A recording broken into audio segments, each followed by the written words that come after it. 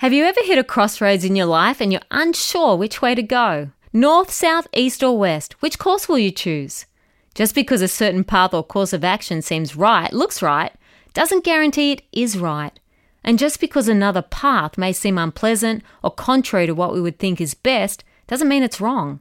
I know from my own life that sometimes a way forward is going sideways or backwards. The Bible says, trust in the Lord with all your heart.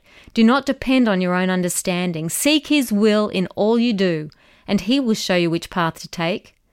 Sometimes life circumstances cause us to face crossroads with confusion. So don't be afraid to ask for directions and seek counsel from those who have answers.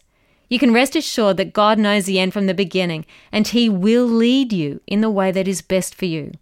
If you make the decision to trust God, no matter what you may see, think or feel, when you stand at a crossroad in your life, you'll be able to hear the still small voice of the Holy Spirit say in your heart, "This is the way.